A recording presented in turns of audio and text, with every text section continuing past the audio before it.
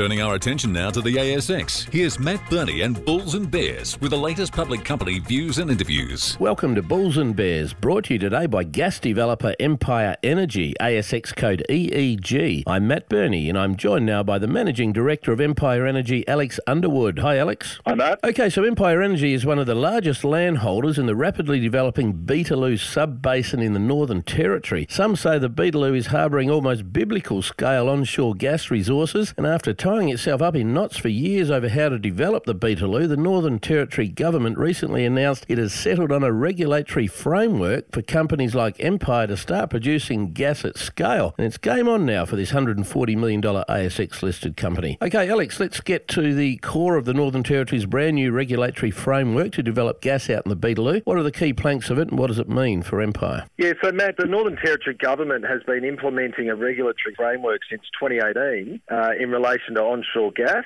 and we were very pleased to see that reached its conclusion last week, and this provides a green light for moving into production. This is a very robust regulatory framework, and we're very excited to move forward. Okay, so just how much gas do the experts think might be buried in the Beetaloo sub-basin, firstly? And secondly, can you put that number in some kind of perspective for me? Because it's huge, right? Yeah, it's one of the largest shale gas accumulations on Earth. Over 500 trillion cubic feet of gas in just the B shale alone, which is one of 4 zones.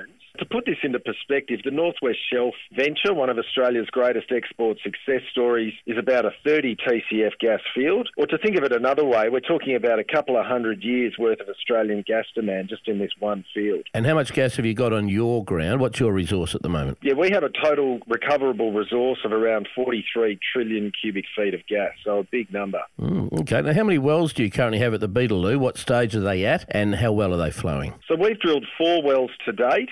2 of those are verticals and 2 of them are horizontal fracked appraisal wells. These were the biggest frack jobs in Australian history, and indeed the second one was the longest horizontal ever drilled onshore Australia, and the results have been highly encouraging. We're seeing rates that we believe are commercial. How many wells are you planning to drill at the Beetaloo? How much will each one cost and what sort of return do you expect to get? Yeah, so we're going to start off with a pilot project next year which will tie in those 2 horizontal wells, and then we'll drill a couple more wells and we'll move that into production through an existing pipeline right through our tenement. Those wells are likely to cost us about $20 million each, and then as we move into larger scale development, we see the cost can come down further from there. To put these costs into perspective, we're talking about a development cost of between $2.50 and $3 a gigajoule, which we believe looks very attractive against the current gas price of well over $10. Alex Underwood from Empire Energy, thanks for joining me on Bulls and Bears. And remember, we're only here to give you information, not advice, which you should of course seek independently. I'm Matt Burney, and this is Bulls and Bears. For more public company interviews, go to the Money page on the 6PR, 2GB, 3AW and 4BC websites and click the Public Companies tab.